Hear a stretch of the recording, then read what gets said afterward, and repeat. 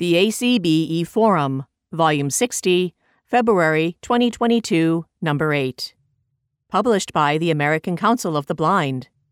Read by Nancy Gehagen in the recording studio of the Perkins Library. Be a part of ACB. The American Council of the Blind, trademark, is a membership organization made up of more than 70 state and special interest affiliates. To join, contact the national office at 1-800-424-8666. Contribute to our work. Those much-needed contributions, which are tax-deductible, can be sent to Attention Treasurer, ACB 6200 Shingle Creek Parkway, Suite 155, Brooklyn Center, Minnesota, 55430. If you wish to remember a relative or friend, the National Office has printed cards available for this purpose. Consider including a gift to ACB in your last will and testament. If your wishes are complex, call the National Office. To make a contribution to ACB by the combined federal campaign, use this number, 11155. Check in with ACB. For the latest in legislative and governmental news, call the Washington Connection 24/7 at 1-800-424-8666 or read it online. Listen to ACB reports by downloading the MP3 file from www.acb.org or call 518-906-1820 and choose option 8. Tune in to ACB Radio at www.acbradio.org or by calling 518-906-1820. Learn more about us at www.acb.org. Follow us on Twitter at @ACBNational or like us on Facebook at www.facebook.com/ACBNational. Copyright 2022 American Council of the Blind. Eric Bridges, Executive Director. Sharon Lovering, Editor. 1703 North Beauregard Street, Suite 420, Alexandria, Virginia, 22311. Table of Contents. President's Message. It's All About People and Relationships by Dan Spoon. In Person plus Virtual equals Hybrid by Janet Dickelman. Get on the fast track to advanced leadership. Apply to become a 2022 ACB J.P. Morgan Chase Leadership Fellow by Kenneth Semien Sr.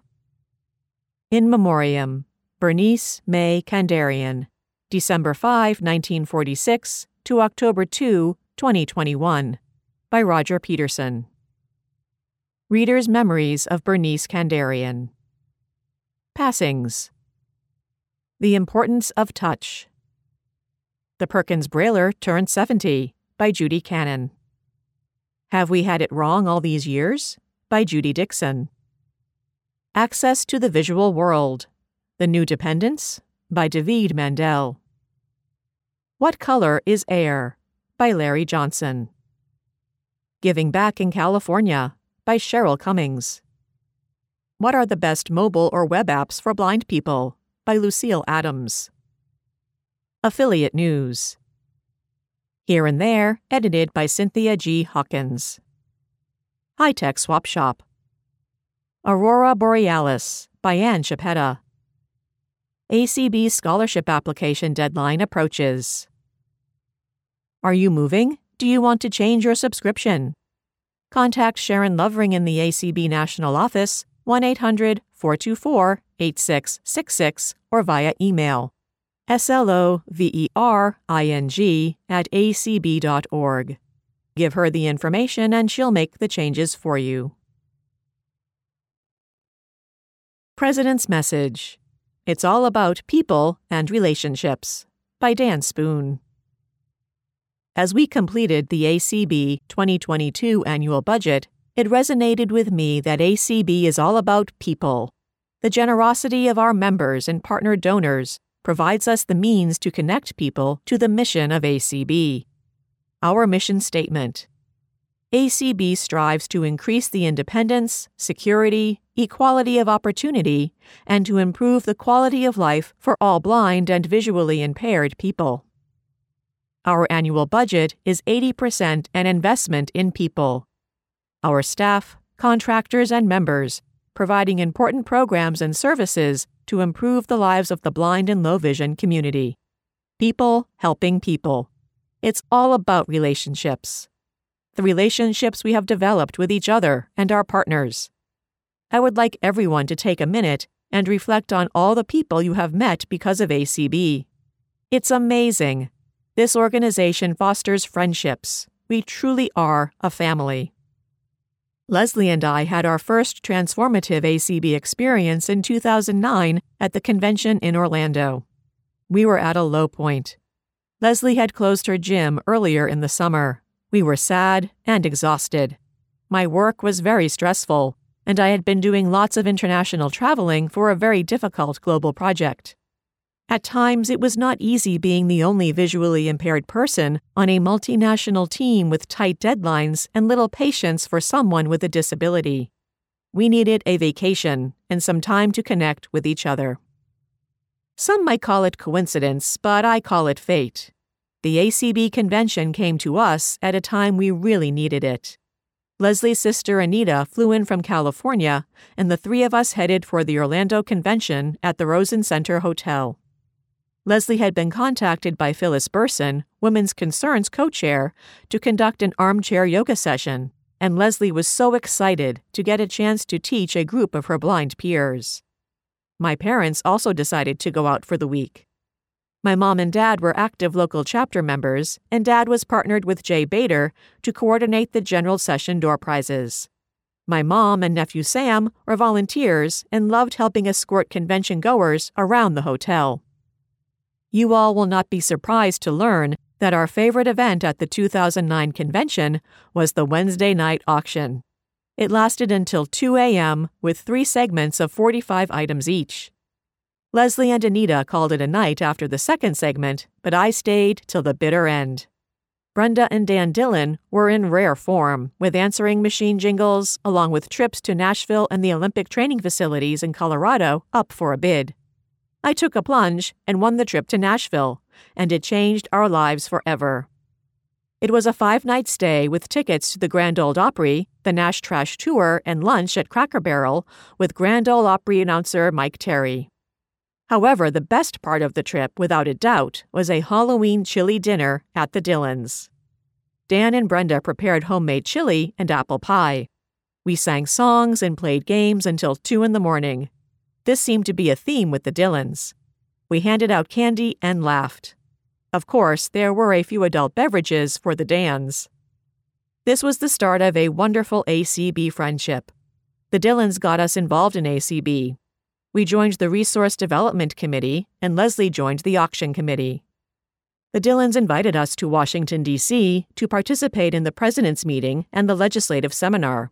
They welcomed us to Daytona Beach when they came to Florida for a fall vacation. They invited us to Washington for the WCB convention. We got a chance to spend a weekend with Cindy Van Winkle, now Cindy Hollis. We laughed all weekend long. It was so much fun. I only share these experiences with you all to let you know how an ACB friend has changed our lives. It's all about the relationships. It's the same for advocacy. It's about telling your stories and connecting with the other person. My challenge to you, find your ACB friend. It will make a major difference in your life. It's all about people and relationships. In-person plus virtual equals hybrid, by Janet Dickelman. In 2020, we held our first virtual convention. In 2022, the American Council of the Blind Conference and Convention is going hybrid. You might ask, as I have, what does that mean? So I looked up the word hybrid in the Webster's English Dictionary on my computer and realized how quickly things have changed. Hybrid, noun. An animal or plant that is produced from 2 animals or plants of different kinds, a hybrid of 2 roses. Something that is formed by combining 2 or more things. the band plays a hybrid of jazz and rock. This year, ACB will take those roses, or since we are in Nebraska, those in-person and virtual goldenrod flowers, and meld them into our 61st annual first-ever hybrid convention. So how does that impact convention attendees? The in-person experience will remain the same. You can visit the exhibit hall, go on tours, and attend all the sessions, seminars, and workshops. The hybrid experience. Enjoy audio-described tours on our virtual tour channel. Listen to recorded sessions provided by our exhibitors. Join them on interviews on ACB's main menu. Attend a special Zoom session prior to the convention. Hear live interviews from the exhibit hall, and leave a message for your favorite exhibitor on our special vendor phone line.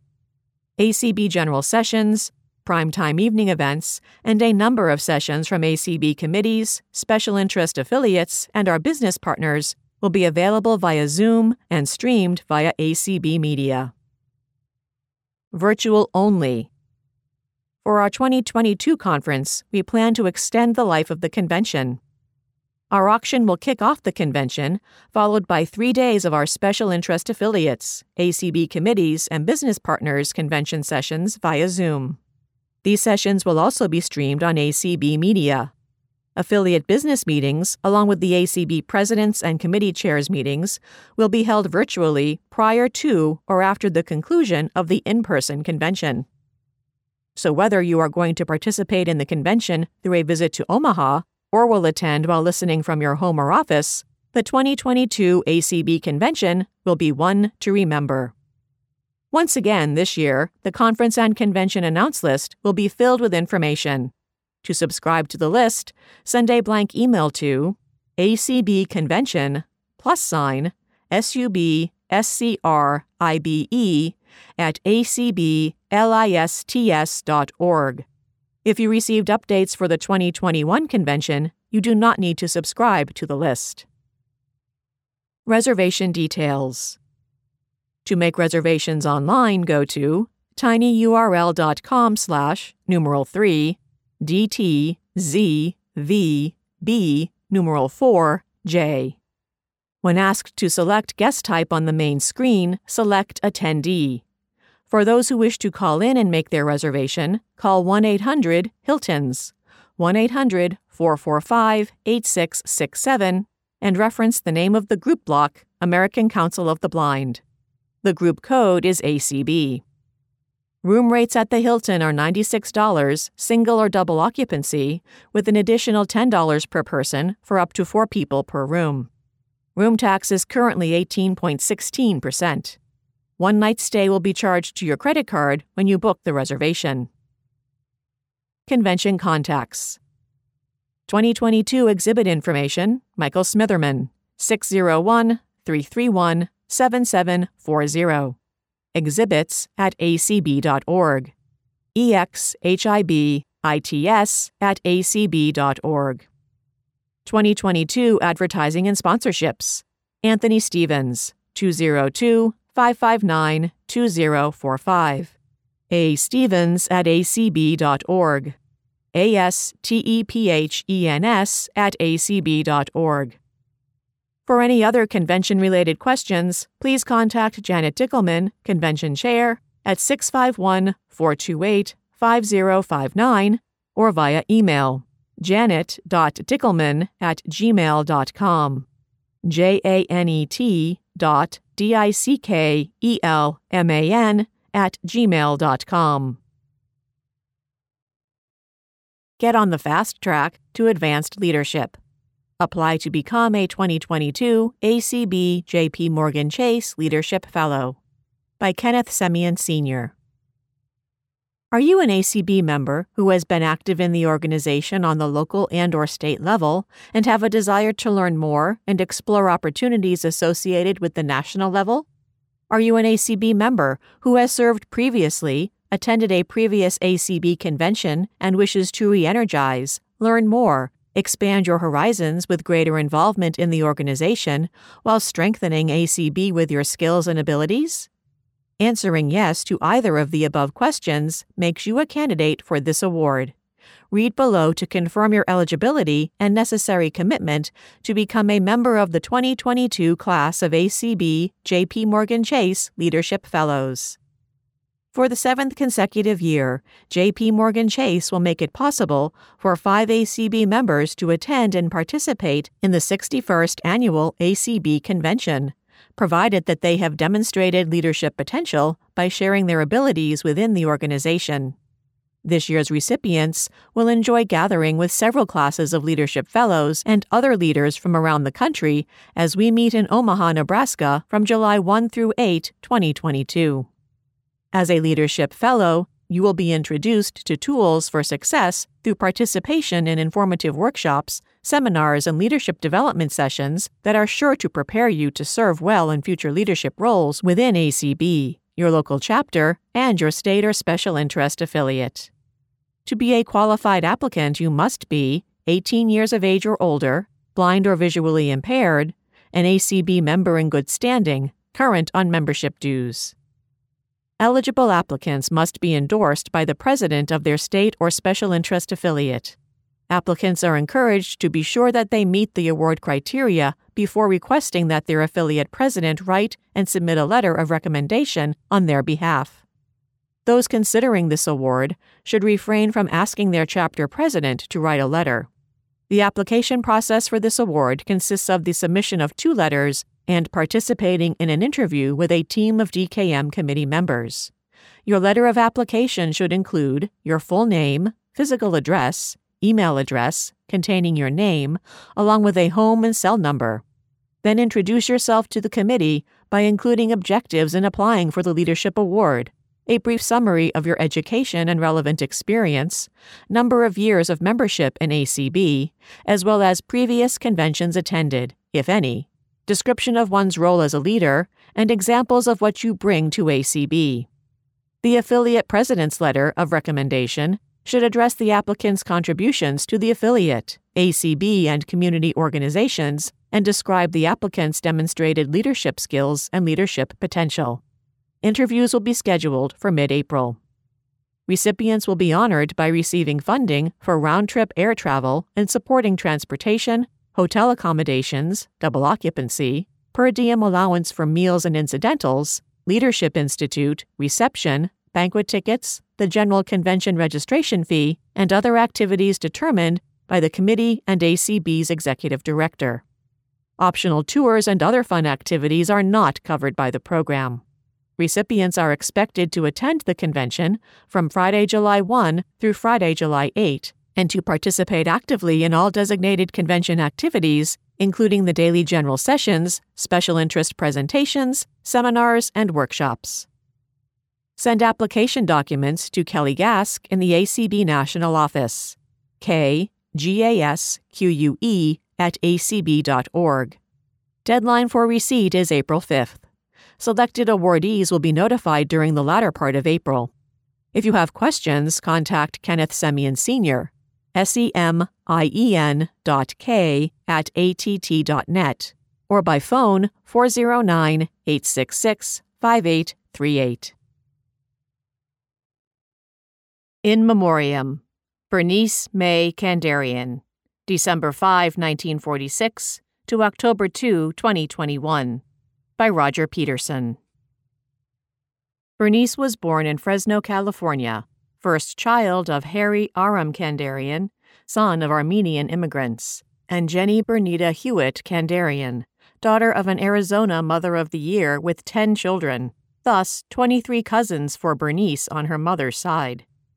She became visually impaired at age 5 from uveitis, apparently resulting from a black widow bite combined with measles and chickenpox.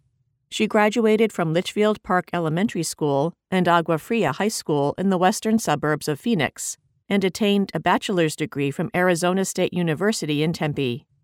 Her family had moved to Litchfield Park, Arizona when she was 7 years old, and to Tempe after she graduated from high school. Bernice's work life began when she went to work for the Arizona State University Law School, where she duplicated articles for the students. It is said that some professors referred to getting things Berniced for their classes. Then her rehab counselor sent her to Los Angeles to train to be a service representative for the Social Security Administration. She worked for Social Security in California, Washington, D.C., and Arizona for a total of 14 years. Finally, for a brief time, she worked in the Disabled Student Services Office at Stanford University. Meanwhile, another aspect of Bernice's life was taking shape. This was her career as an organizer and advocate among blind people and those with low vision. While at Arizona State University, she was recruited for the developing Arizona Council of the Blind by Judge John Van Landingham, a law school mate of Reese Robron, the second president of the American Council of the Blind. Then she got involved with the organized Blind in California during her Social Security training. She played hooky from her training in July 1973 and attended the ACB National Convention in Knoxville, Tennessee. She was hooked. She attended 40 more ACB national conventions before missing one. This was an era in ACB when there was a lot of experimentation with the organization of special interest affiliates, those focused on an interest rather than a state. Bernice helped to organize the Council of Citizens with Low Vision International, ACB students, and ACB government employees, not to mention the Silicon Valley Council of the Blind, and she combined administrative skills with policy interest. In 1978, in Salt Lake City, she was tapped to be the chair of the Resolutions Committee. So, as health issues gradually began to interfere with her full-time employment, she began to spend much of her time on organizational matters. Besides ACB affiliates, she worked with local agencies such as Vista Center and the San Francisco Lighthouse. She answered information lines for the Council of Citizens with Low Vision and became a general information source. And practically from her deathbed, she identified some good new board members for CCLVI. Recognition for these feats came in the form of a National Community Service Award from ACB and a place in the California Council of the Blind Hall of Fame. Now the CCLVI is establishing an annual service award to be named for Bernice. Readers' memories of Bernice Kandarian. Bernice was a tireless advocate for better transportation and often reached out to discuss transportation challenges and to seek information on how to address issues. She also had strong opinions of her own and often did a great deal of research first and came to the table with ideas and suggestions. I also appreciate her nudges on behalf of CCLVI for the BOP to look at creating more detailed large print production guidelines.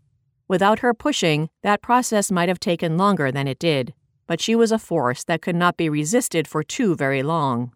Bernice made us all better, and I am grateful to her and Roger for their work and thoughtful contributions to so many issues. Ron Brooks. I have many fond memories of Bernice.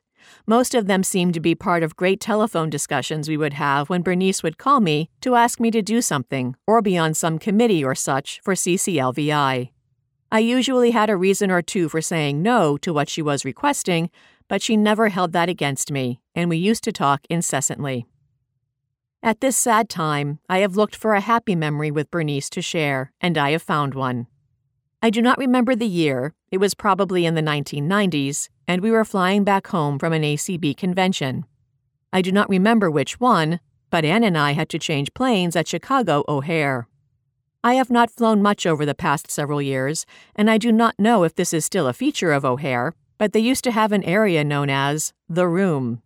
It was a holding pen where all disabled passengers who had a long layover were supposed to be taken and sequestered so that the airlines could keep track of them. Avoiding being captured and sequestered in the Room was a challenge in which many people with disabilities have participated over the years. The event I am describing here was the only time Ann and I ever got caught and ushered unceremoniously to the Room. When we got there, we immediately found Bernice and Roger, who had also been caught. We sat down with them and Ann said, "Roger, I am so sorry I missed you in the exhibit hall. I wanted to get a demonstration of that new..."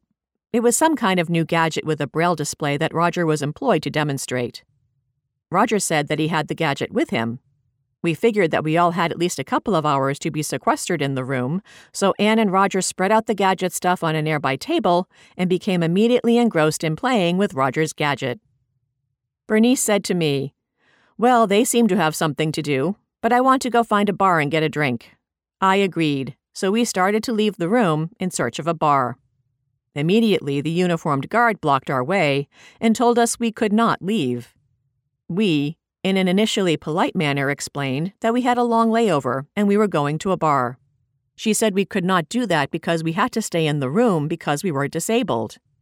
We asked if there was a bar in the room and were told, of course not. I think Bernice was in the lead as we pushed past the uniformed guard and headed down the concourse. We moved into the stream of foot traffic with the guard in chase, yelling that we could not leave the room to go to a bar. I do not remember her exact wording, but it amused Bernice and me, and we were laughing all the way down the concourse to the nearest watering hole. Somewhere along the way, the lady gave up the pursuit and returned to her guard station. Bernice and I had a very pleasant conversation and a couple of drinks. By the time we got back to the room, our flights were soon to leave, and Roger and Anne were packing up Roger's gadget. I think Anne liked it, but we decided we could not afford it. However, she and Roger had a good time playing with it in the room, and I will always remember breaking out of the room to go have a drink and a great conversation with Bernice. Michael Byington. I was very sorry to hear of Bernice's passing. She has been such a presence in ACB for many years. She was always there in my early days in ACB, giving background information, advice, opinion, and she was never shy to tell me she disagreed with something I was doing or a position ACB was taking on an issue. She was strong, relentless, and so dedicated every day to ACB and her work for the blind and low vision community. May she find her place in the hereafter and continue to advocate for justice for all. Rest in peace, our friend, Kim Charlson. Bernice was instrumental in getting me involved with CCLVI. In 2007, she called me out of the blue and told me she wanted me to serve on the nominating committee. I did. She then told me she wanted me on the board in 2008 while still serving on the nominating committee. I had grave concerns about the appearance of a nominating committee chair being elevated to a board seat, so I declined. But somehow, I still got elected to the board. Not only was Bernice an encyclopedia of information and could spout off dates of what transacted when within ACB and CCLVI, she had a unique style of reaching out, getting people involved to take hold of the organization and running with it. Bernice was at the virtual business meeting of CCLVI in July, and in a private communication with me following, was deeply concerned about the direction the organization was headed. Nevertheless, she remained steadfast in her support of people with low vision, believing there is and always will be a need for the organization.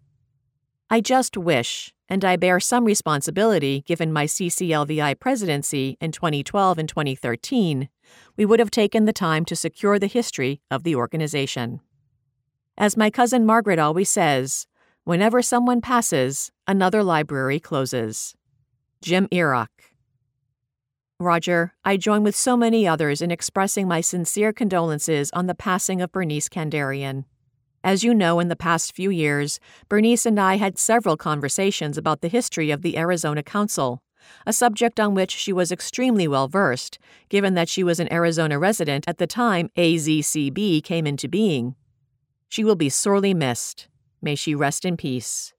John McCann. I was extremely saddened to hear of Bernice's passing this morning.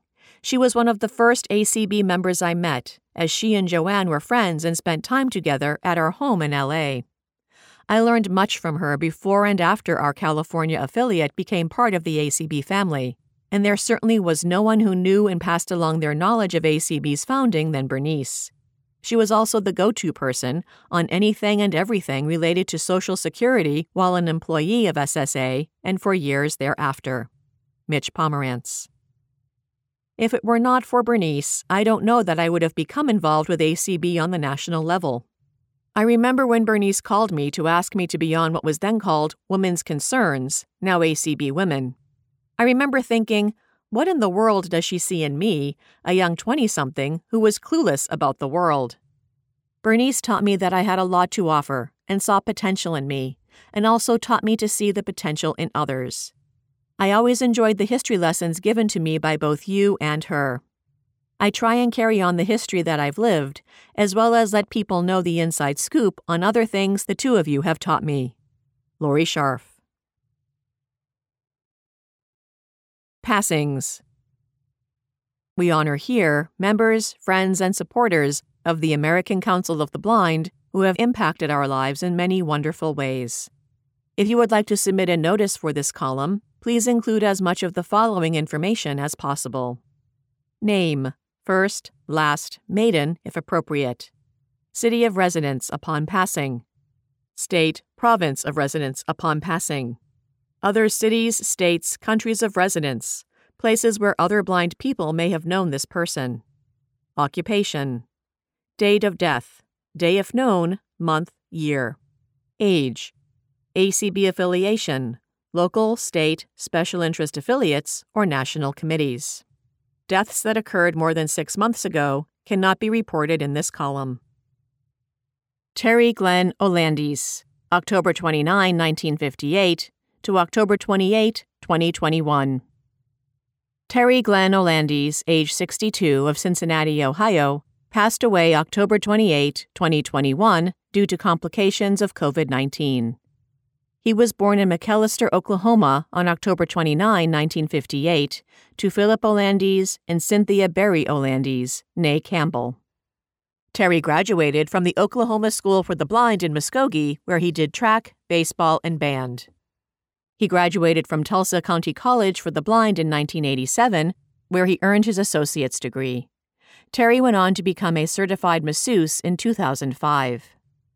Terry was serving as the first vice president of the American Council of the Blind of Ohio, where he was also a board member. He was recently elected president of the Northern Kentucky Council of the Blind, and he was awarded a lifetime membership in the Greater Cincinnati chapter of Ohio, where he was president for 8 years. Terry was active in numerous committees and was the former president of the Western Hills Lions Club. He composed, wrote, and performed multiple musical pieces over the course of his life. His music was eclectic and always heartfelt. He performed solo as well as in several bands, visiting nursing homes, churches, the ACB of Cincinnati, and regularly for family and friends. Terry performed in numerous plays with the Margie Books Company. Terry is well known and lovingly nominated as the world's best storyteller and is known as the social butterfly. He was preceded in death by his parents and twin brother, Anthony Lynn Olandis. Terry is survived by his beloved son, Anthony Olandis, daughter, Stephanie Olandis Hammonds, grandchildren, Kaylee Olandis, Nicole Olandis, Anthony Olandis, Kaisley Olandis, Cohen Olandis, Jonathan Hammonds, and Tony Hammonds. Great-grandchild, Liam Nigaman, sisters, Sherry Olandis and Carletta Johnson, brothers, Philip Olandis and Harley Olandis, girlfriend and soulmate, Penny Simpson, bonus son, Richard Sherry Simpson, bonus daughter, Carletta Joshua Bishop, and a host of other family members and friends. In loving memory of Terry, contributions may be made to the ACB of Ohio Cincinnati chapter. A celebration of life service was held on November 6, 2021.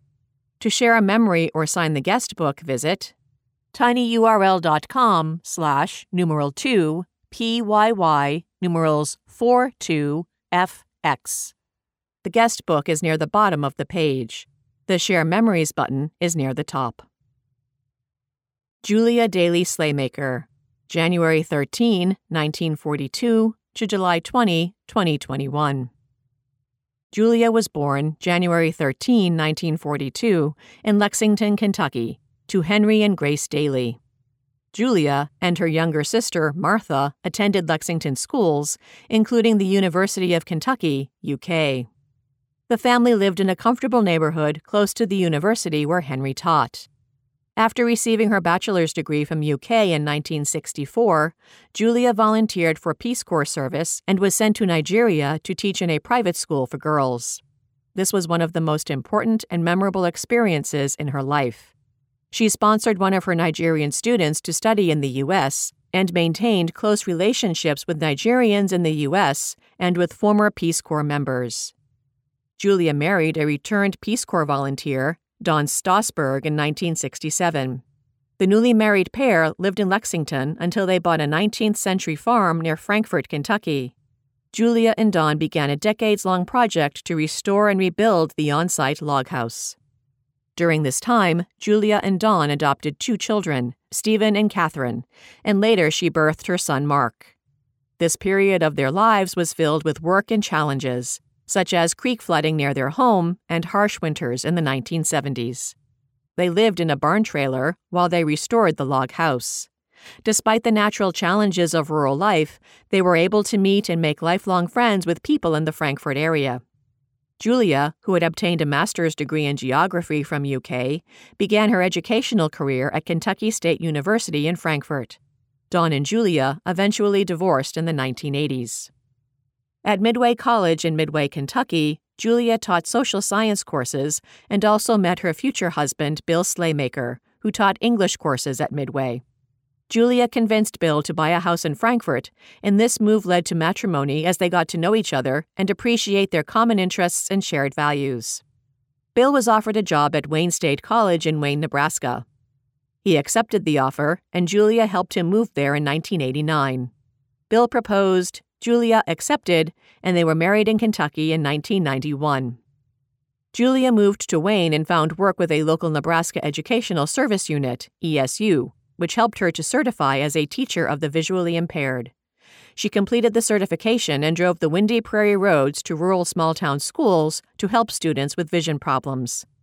She loved her job, but hated winter weather in the northern plains. After serving ESU for almost 2 decades, she convinced Bill to find a warmer place, further south, closer to Kentucky, where they both could retire. In 2008, they bought a house in Bloomington, Indiana, where Bill had attended Indiana University Graduate School. Julia retired and moved to Bloomington in 2012, and Bill joined her in 2014.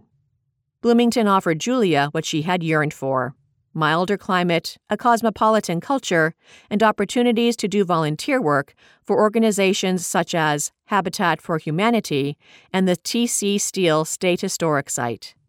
The move allowed more frequent visits with her 10 grandchildren, and she was able to relocate her sister, Martha, from Lexington to Bloomington in order to provide greater care and support. Also, her son Mark and family relocated to the same neighborhood in Bloomington. Julia had been a traveler during her lifetime. In retirement, she enjoyed many hiking and biking tours with Rhodes Scholar. She also took many international trips with Bill to Nigeria, Turkey, England and Ireland, Australia, Russia, Sri Lanka, India, Poland, and Martinique. The pandemic of 2020 curtailed her travels, and then in 2021, pancreatic cancer made future travel plans impossible. She received an outpouring of sympathy cards, flowers, and visitations from her many friends. It was obvious she had touched many people in positive ways and had made loyal friends who felt connected to her no matter where they lived. She died July 20, 2021.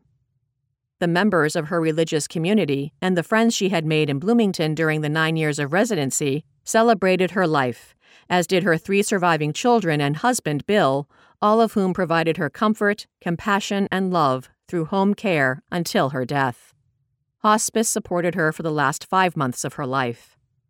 A green burial gravesite service was held July 22nd.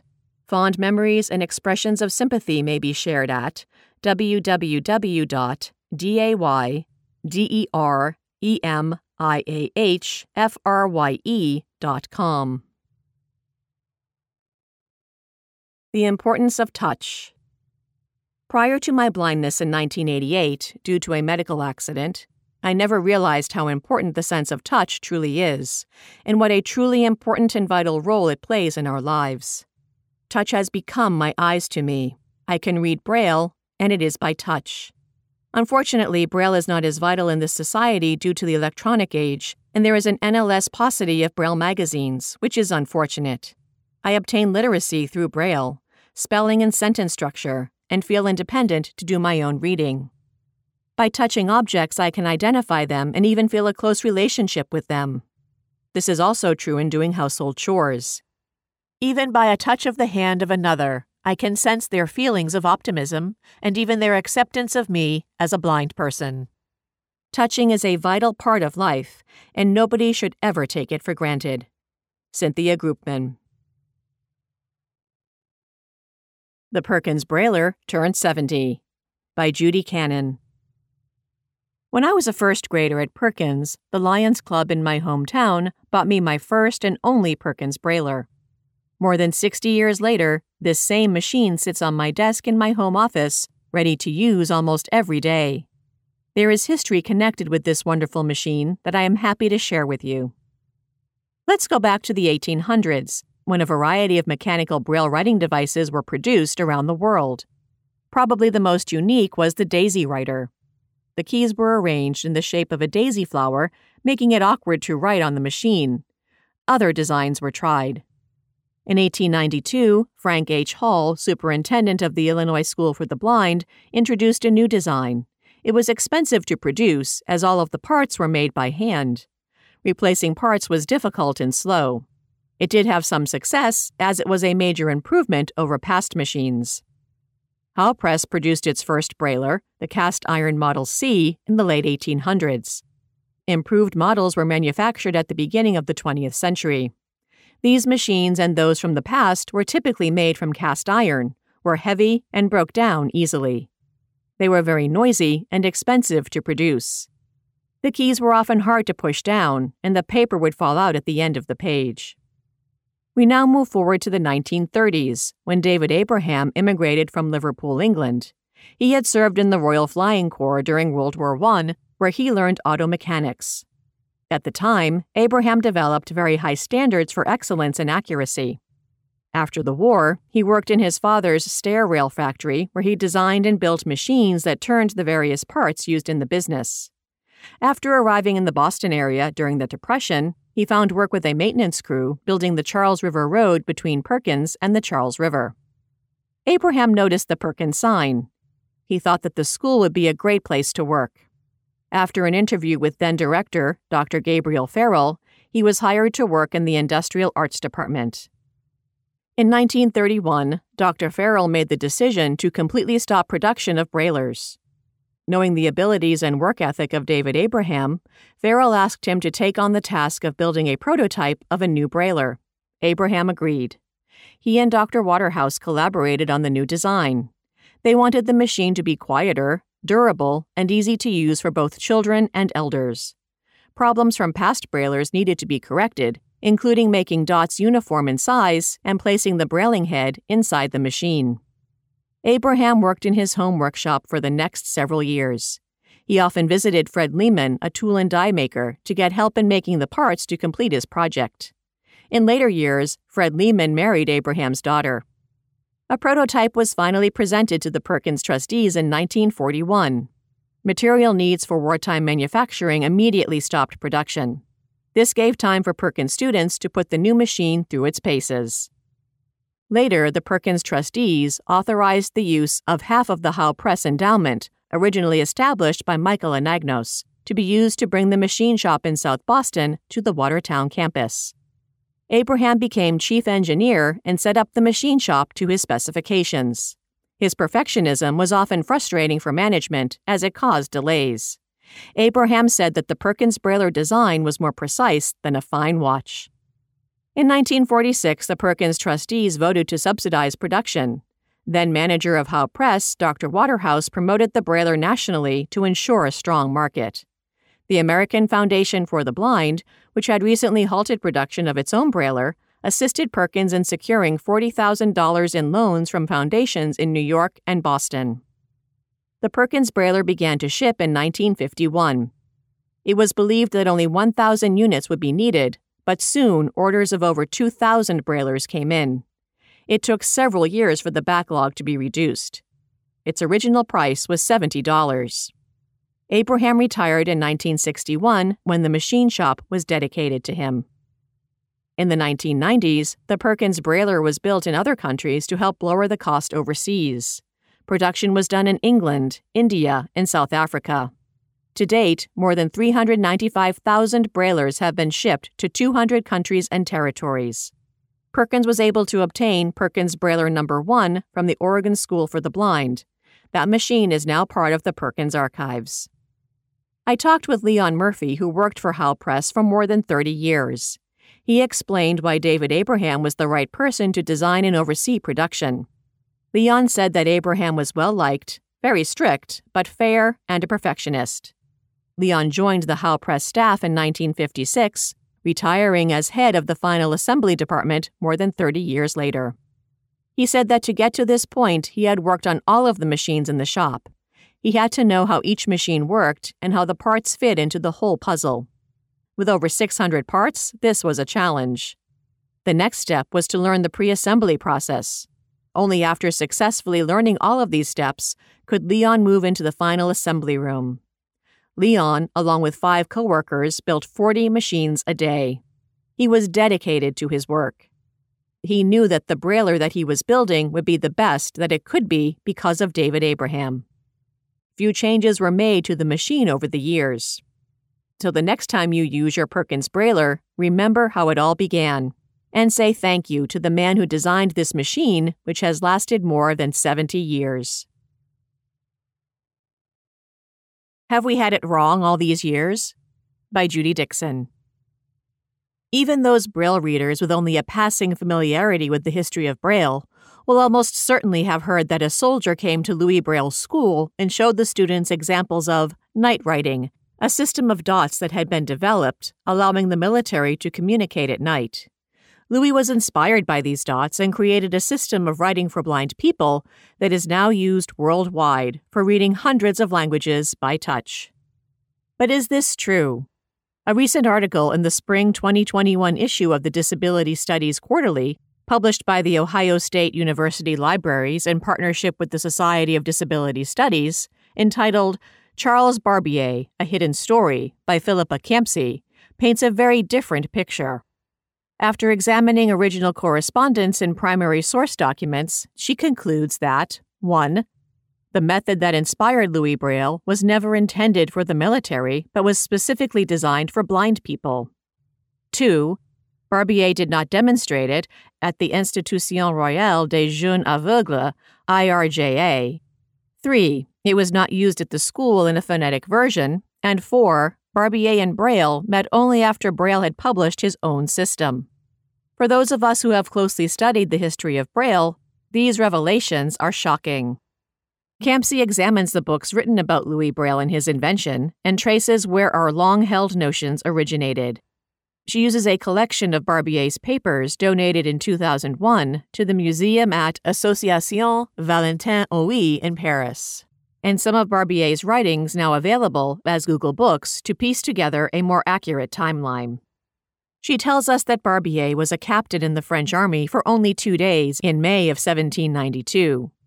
He moved to the United States in September of 1792, first living in Baltimore, then moving to Kentucky in 1795. He returned to France in the early 1800s and published several documents about shorthand systems. In 1815, he published a book describing a writing system called point writing that could be represented with dots. This 12-dot system was based on a 5x5 grid of letters.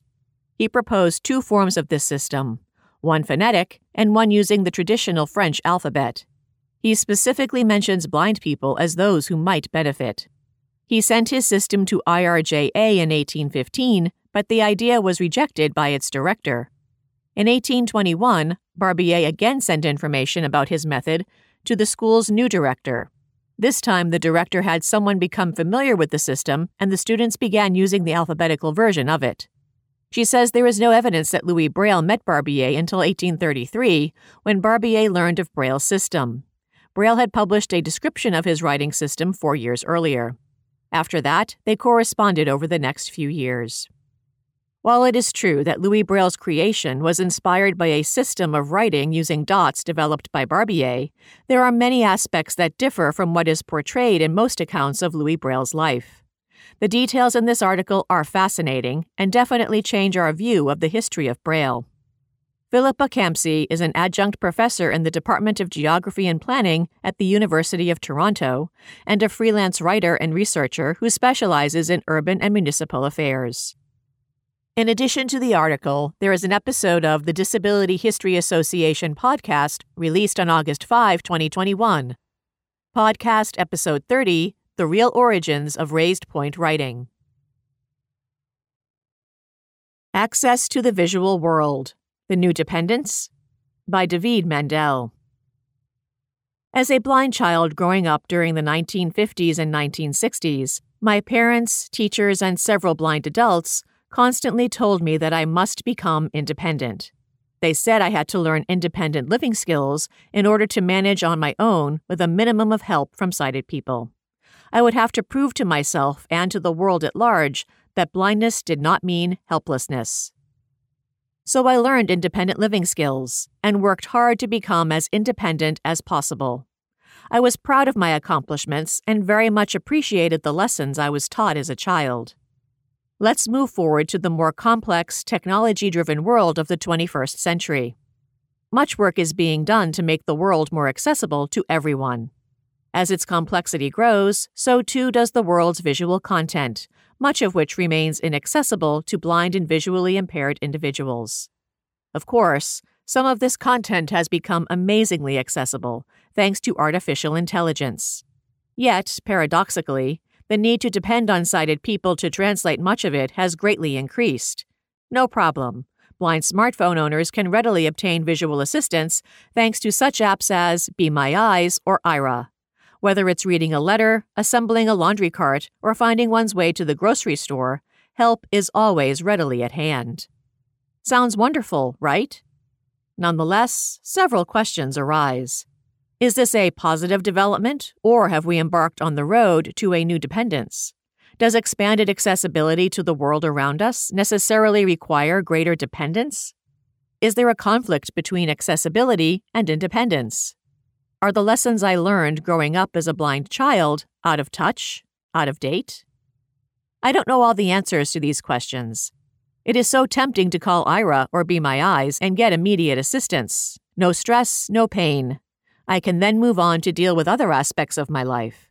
But the voices of yesteryear sometimes nag at me and tell me that I should be careful not to sacrifice the independence I worked so hard to gain. What Color is Air? By Larry Johnson. In April 2020, COVID-19 was raging and no vaccine was yet in sight. People were scared.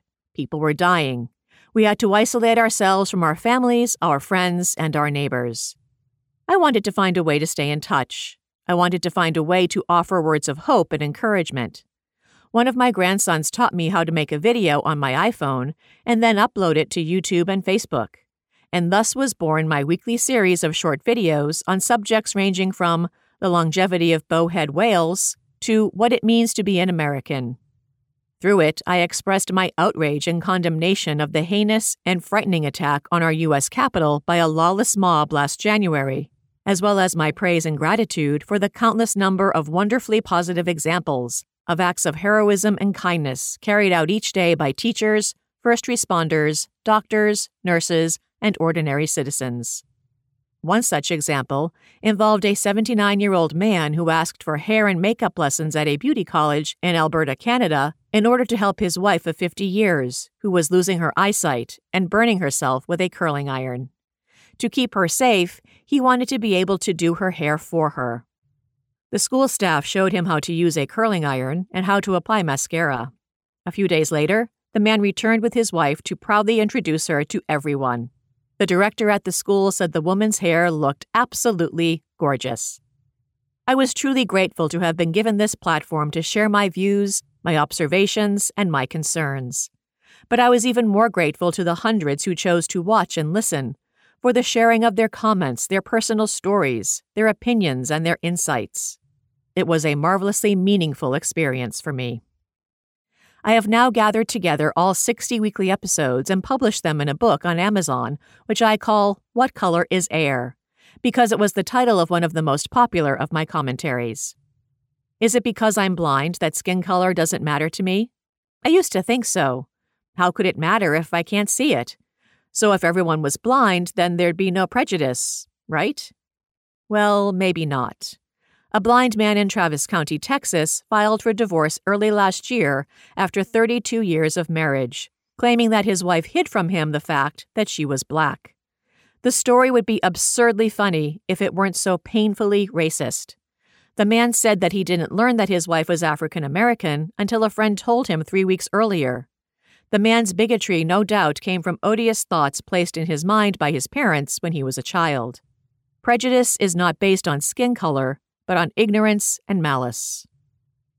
In May of last year, Laura Kennedy, a 41-year-old Caucasian woman, was brutalized, handcuffed, and arrested in her own home in Washington, D.C., by officers of the D.C. Metropolitan Police Department and the National Guard because they were mistakenly told by neighbors that she was an African-American looter. She was held for 8 hours until her lawyers showed up and obtained her release. The police blamed the woman's use of tanning lotion for their confusion. Clayton Bigsby is a fictional character created and portrayed by comedian Dave Chappelle for Comedy Central. Bigsby is a blind black man who mistakenly believes that he is white. Woefully unaware of his true identity, in one scene Bigsby speaks to an audience of white supremacists while wearing a Ku Klux Klan robe. At the request of an attendee, he removes his hood, leaving the audience flabbergasted when it's revealed the popular white supremacist is actually black. Ebony magazine lauded the character for bringing stereotypes and harsh realities of a culture to the mainstream, and as a commentary on the absurdity, the literal and figurative blindness of racism. As the patriarch of a large multiracial family, I am deeply disappointed and profoundly saddened by our society's continuing inability to recognize all of its members as equals and to treat everyone with equal dignity and respect. For in the end, we are all more alike than we are different. We hope, we dream, we love, and the air we breathe has no color. Giving Back in California by Cheryl Cummings. Stephanie Watts is an African-American woman who lives in California. Stephanie is married and strives to have an active and healthy lifestyle. Prior to the closure of everything due to the pandemic, she set a goal to participate in one 5K race a month. Stephanie began her professional life in banking, worked for many years in vision services, and retired a senior official in transportation planning. She was successful in her career pursuits and after retiring, decided that she would like to give back. This led Stephanie to join the CCB Capital chapter early in 2020. Aware of Stephanie's breadth of skills and commitment to diversity and inclusion, the local chapter's leadership soon called on her to get involved with different committees. Today, Stephanie is active in her local Legislative and Community Affairs Committee, the Access and Technology Committee, the Inclusive Diversity Committee, Next Generation, and the statewide Governmental Affairs Committee led by Jeff Tom. Stephanie lends her knowledge and skills to creating guidelines for the chapter's email listserv, drafting a constitution and bylaws for the Inclusive Diversity Committee, finding a sponsor for a bill, and advocating for accessible and affordable housing in California. What does she contribute to her chapter? Stephanie stated, "I bring an approach of actively listening to people and to really hear what is being said in order to facilitate good communications. By facilitating good communications between people, we can achieve goals which are mutually beneficial." Advocacy is one way of growing stronger. Yet, as Stephanie mentioned, not everyone knows how to do legislative advocacy. Therefore, she believes it is important to take steps to help all members learn how to advocate locally and nationally. In addition to demystifying advocacy, Stephanie hopes that for the future, her chapter and ACB National will continue to do the outreach needed to further diversify membership. I hope we can promote a welcoming space for everybody.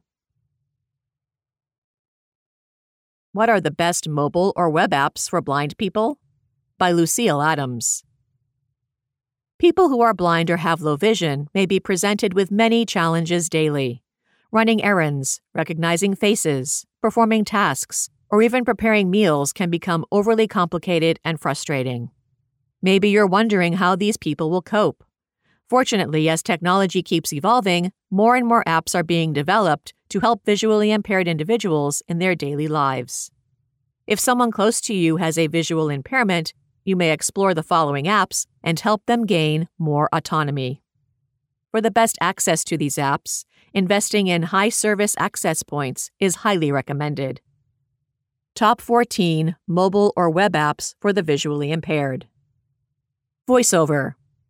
Unlike traditional screen readers for Windows, Apple has integrated VoiceOver in its operating system. VoiceOver is a free built-in screen reader that provides screen magnification, output, and speech for the low vision or blind user.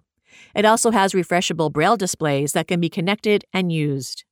VoiceOver is available on all of the latest iOS devices like the iPhone, iPad, Apple Watch, and Apple TV. TalkBack. If your friend is not a fan of Apple products, Android smartphones also have a similar screen reader called TalkBack. TalkBack follows the same guidelines as VoiceOver. It reads textual elements aloud and explores the screen using Braille. With TalkBack, everything is set for smooth navigation. Siri. Blind or visually impaired individuals may find clicking the correct button on their phones challenging, so using voice control like Siri enables them to save time. Siri is an easy-to-use vocal assistant directly integrated into iPhones. All your friend has to do is ask Siri to call someone or send a dictated text message, and they're good. Seeing AI. Seeing AI is a multi-purpose app available on iOS. It allows visually impaired people to read and describe all types of documents placed under a smartphone camera. This app may help blind people read banknotes or product barcodes with ease. It recognizes colors, faces, and images. Lookout. Lookout is Seeing AI's Android counterpart. For optimal user experience, you may help your friend activate their smartphone cameras to use Lookout effectively. Lookout has a quick read mode that enables it to skim through text, which is ideal when sorting emails. Be My Eyes. Be My Eyes has an audio-video connection that allows users to get in touch. This app lets visually impaired individuals ask for assistance from sighted users like you. It's beneficial, especially when blind people need others' help choosing their clothes or reading a product's expiration date. Aira. Like Be My Eyes, Aira also connects visually impaired individuals to sighted ones. Sighted Aira users are specifically trained to assist blind people. Although your friend can download the app for free, they will be charged depending on the different services and plans Aira provides. Move It. If your friend is used to taking public transportation, this app is beneficial.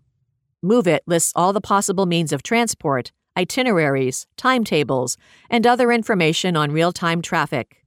While on the bus, this app indicates the names of stops. It also marks subway stations or trams. Move It proves to be essential for visually impaired individuals when voice announcements aren't activated. Microsoft Soundscape. Microsoft developed this app, which uses audio 3D technology to describe the environment to people who are blind or have low vision. Soundscape helps blind people perceive their surroundings better. They can use this app even if their smartphones are in their pockets. Google Assistant. Google Assistant is also activated by voice control, just like Siri. Your visually impaired friend can control this app on their smartphone according to their needs. They can send emails, set up an alarm, and manage their schedule. Google Assistant is available on both iOS and Android. Google Maps. Being able to anticipate their route is crucial for visually impaired individuals. Google Maps is a GPS navigation app that enables users to access real-time traffic information. Google Maps now has a new feature called Accessible Places. It enables visually impaired individuals to know more information concerning the exact location of a building and the seating plan of a restaurant. Access Note. Access Note is a sophisticated note-taking app compatible with VoiceOver. It's designed to support students and working professionals with visual impairments. Big Digital Clock. This time-telling app uses the entire phone screen to tell the time. A user can adjust the clock's color and brightness according to their preference. The Big Digital Clock app is available for download in iOS and Android. Blind Bargains. Blind Bargains assists people with visual impairment by providing the latest deals in one place. Your friend may use this app to purchase screen readers, braille printers, and other accessible products. Conclusion.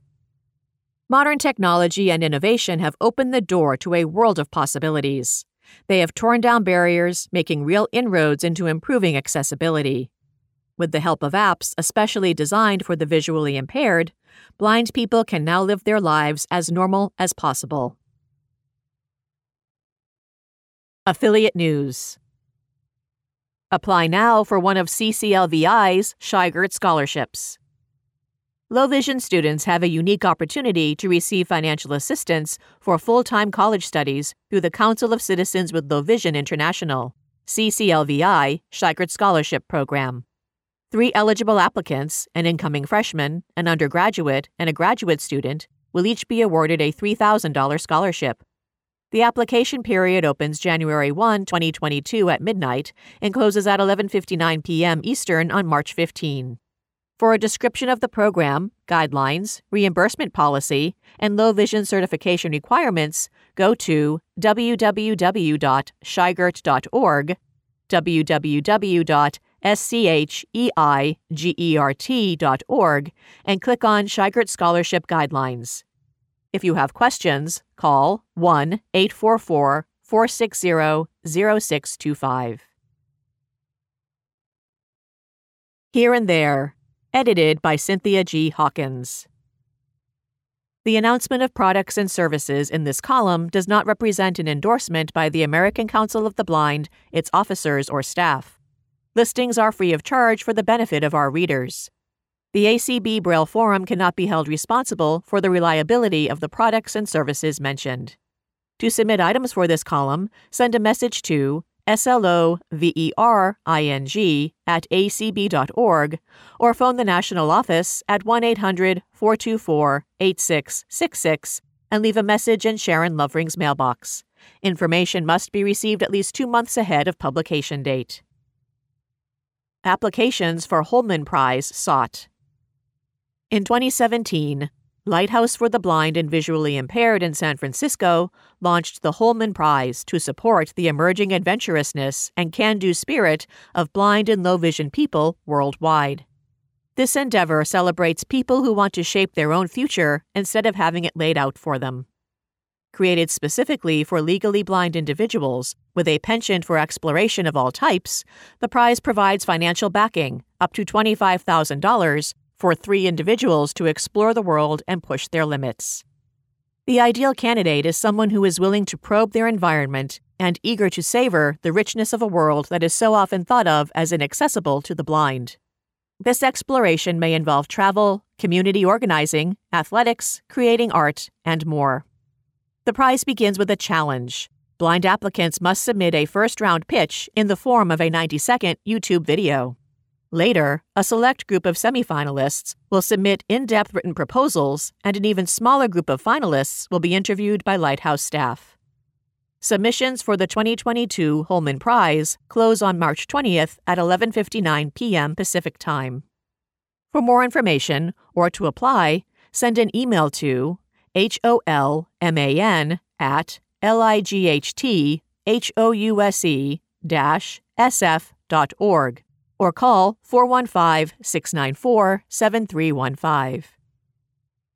Objective Ed receives WCB One World Award.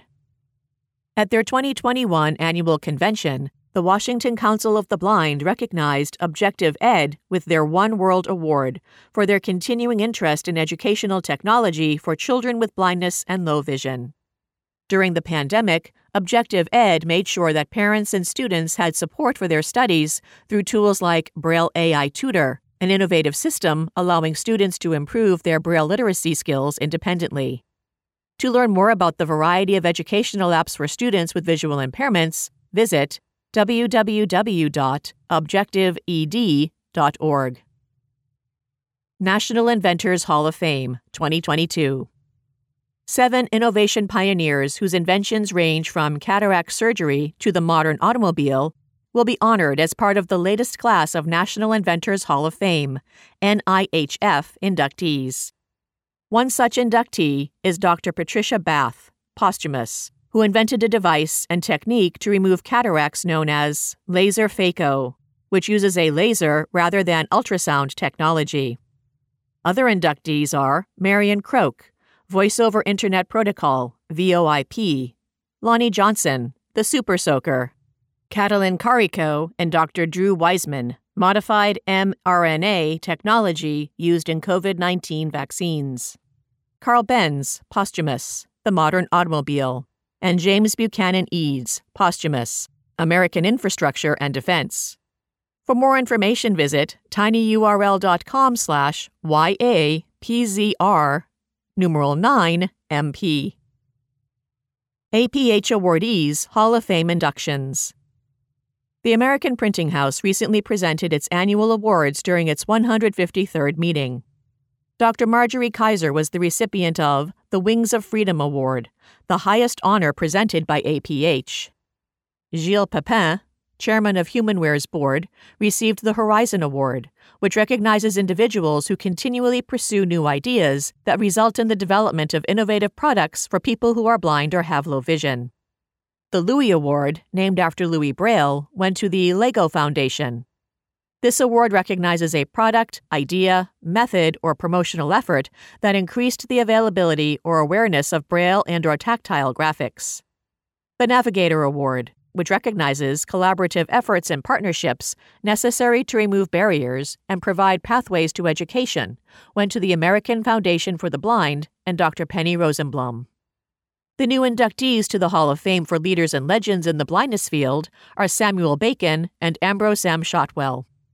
Samuel Bacon, 1823 to 1909, founded 3 historic residential schools for students who were blind or visually impaired.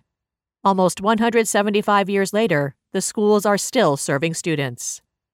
Ambrose Milton Shotwell, 1853 to 1930, born with optic nerve atrophy, co-drafted a law that founded the Michigan School for the Blind.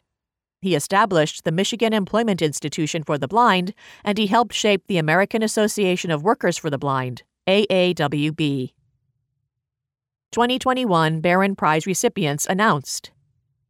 The Barron Prize recognizes inspiring, public-spirited young people. Among the 2021 recipients were Faraz Tamboli, age 14 of New Jersey, who invented Talk Motion, a device that helps people who are deaf and aphonic, voiceless, communicate. And Jordan Reeves, age 15 of Missouri, who co-founded Born Just Right, a nonprofit that inspires kids with disabilities to design innovations based on their own differences and experiences. For more information, visit www.barronprize.org. Accessible Pharmacy Services. Accessible Pharmacy Services for the Blind is a comprehensive home delivery pharmacy service specializing in the needs of the blind and low vision community. We are the only provider of its kind and the largest blind-owned healthcare company in the United States. We also work closely with patients with other disabilities and seniors. The pharmacy provides free delivery of prescription medication, over-the-counter medication, eye drops, insulin and diabetic supplies, vitamins and nutritional supplements, and guide dog and pet medication. It also offers free accessible packaging, pre-sorted disposable pill organizers, pre-sorted daily pill packets, standard and easy open bottles, and single-unit liquid doses of children's medicine for blind parents. In addition, the pharmacy provides free accessible labeling in Braille, large print, script talk, English, and Spanish, and, coming in early 2022, way-around labels. For more information, call 215-799-9900 or email info@accessiblepharmacy.com. info@accessiblepharmacy.com. Needle-free diabetes test. A pain-free diabetes test developed at the University of Newcastle, Australia, could be in the hands of consumers in 2023. The sensor, similar in size to a stick of chewing gum and considerably thinner, detects substances that exist in saliva in minute concentrations. Coated with a natural enzyme, glucose oxidase, the biosensor interacts with saliva, producing a reaction that generates an electrical current. This current can be detected and measured to reveal highly accurate glucose levels, which could be delivered via a smartphone app, and the data stored in the cloud. Read the whole article at tinyurl.com/33P9HSVK. Envision Research Fellow promoted to Research Associate.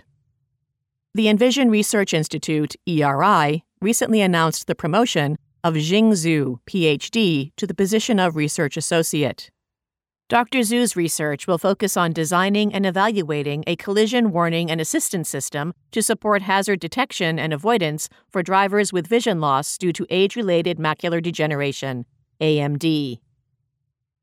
Braille Jumble with the Braille Bug. Tired of the same old ways of learning Braille? Test your Braille skills with this fun, interactive online game from the American Printing House for the Blind. braillebug.org/games/braille-jumble. First-of-its-kind implant moves to clinical trial. The intracortical visual prosthesis, ICVP, is an implant that connects directly to the brain's visual cortex, bypassing the retina and optic nerves. The ICVP is the first intracortical visual implant to use a group of fully implanted miniaturized wireless stimulators to help explore whether individuals with no sight can visualize rendered images in real time through visual perception. NIH has awarded Illinois Tech researchers $2.5 million for the first year of a 3-year project that includes implanting their new type of wireless visual prosthesis system in volunteers. In the past 2 years, the Illinois Tech team has worked with surgeons to develop and refine surgical procedures and are now prepared to surgically implant the devices. During the clinical phase, the idea is to be able to test whether this device will provide study participants with an improved ability to navigate and perform basic orientation tasks. Illinois Tech is partnering with Rush University Medical Center, the Chicago Lighthouse, Johns Hopkins University, the University of Texas at Dallas, Microprobes for Life Science, Cygenics Incorporated, and the University of Chicago. New from National Braille Press. There are a lot of new items available from National Braille Press. In the children's section, check out 10 Ways to Hear Snow by Kathy Camper and Kennard Pack. It's available in UEB for ages 4 to 8. For those who have made fitness one of your New Year's resolutions, you may want to take a look at Your Personal Path to Fitness, Finding What Works for You by Judy Dixon and Bonnie O'Day. It's available in Braille, BRF, Word, and DAISY. Explore the universal benefits of an active lifestyle, as well as fitness opportunities available to people who are blind or low vision, including fitness basics, simple at-home fitness activities, apps, and much more. If you love gadgets, gizmos, and other technology, the Orbit Writer by Orbit Research may be right up your alley. This compact, sleek device allows you to connect instantly to your smartphone or computer. The package includes a soft protective case, a lanyard, a quick start guide in Braille, and a charging cable.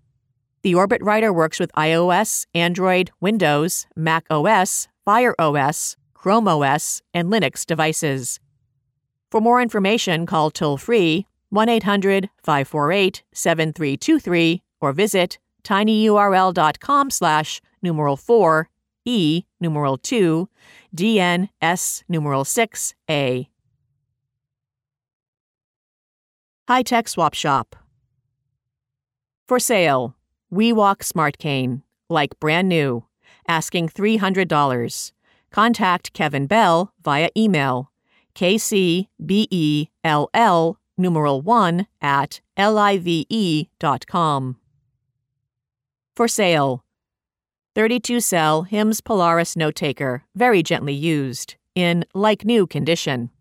I have the original box and packing material, and I will provide a thumb drive with helpful documentation files.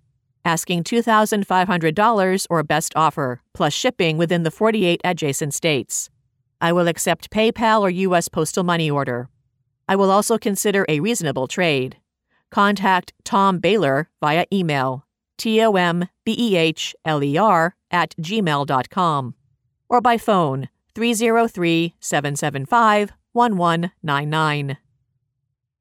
Looking for. Tanya Smith is looking for a used Perkins Brailer in good condition. Contact Tanya at 734-586-0433 or 269-221-3769. Aurora Borealis. It comes in the night. Polar glitter. Hushes fields. Settles like a silent paramour. Subdued breath whispers in the highest elevations. Hues burst skyward, like images woven among dreams. Surreal glow dances, pulses like an alien song. Northern Lights. How lovely is the universe. Ann Chiappetta. ACB scholarship application deadline approaches. ACB and the American Foundation for the Blind, AFB, have partnered together to offer educational scholarships ranging from $2,000 to $7,500 for those attending a technical college or as an entering freshman, undergraduate, or a graduate student. To be eligible for a scholarship, applicants need to be legally blind, maintain a 3.0 GPA to be eligible for most scholarships, be a full-time student, as well as students who work 32 or more hours per week and attend college part-time, and be involved in their school or local community. The application period will be open until February 14, 2022. For more information on how to apply, visit acb.org/scholarships, acb.org/SCHOLARSHIPS. ACB Officers. President Dan Spoon, Second Term, 2023. 3924 Lake Mirage Boulevard, Orlando, Florida, 32817-1554.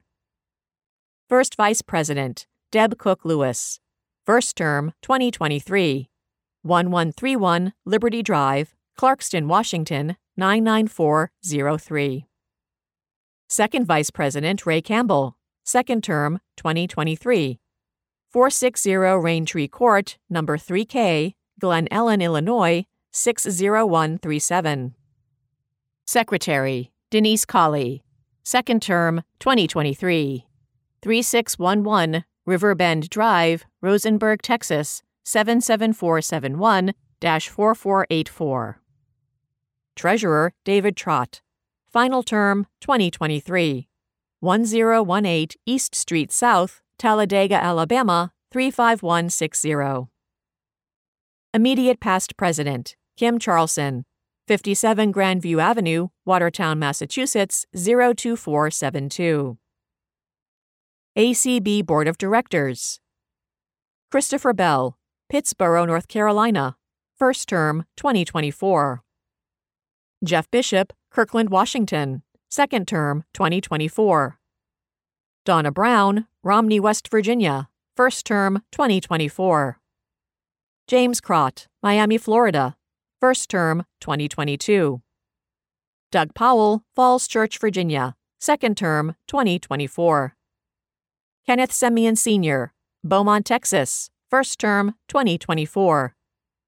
Patrick Sheehan, Silver Spring, Maryland, Second Term, 2022. Connie Sims, Sioux Falls, South Dakota, Partial Term, 2022. Michael Talley, Hueytown, Alabama, First Term, 2022. Jeff Tom, Sacramento, California, First Term, 2022. ACB Board of Publications. Katie Frederick, Chair, Worthington, Ohio, First Term, 2023. Cheryl Cummings, Boston, Massachusetts, First Term, 2023. Zelda Gephardt, Edgeley, North Dakota, First Term, 2022. Penny Reeder, Montgomery Village, Maryland, Second Term, 2022. Cachet Wells, Jacksonville, Florida, First Term, 2022. Accessing your ACB Braille and eForums.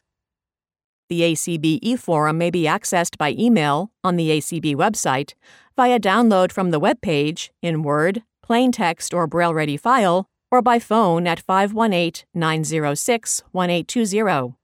To subscribe to the email version, contact Sharon Lovering, SLOVERING, @acb.org.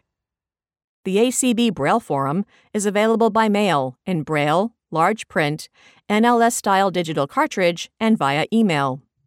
It is also available to read or download from ACB's webpage and by phone 518-906-1820. Subscribe to the podcast versions from your second-generation Victor Reader stream or from pinecast.com/feed/acb-braille-forum-and-e forum.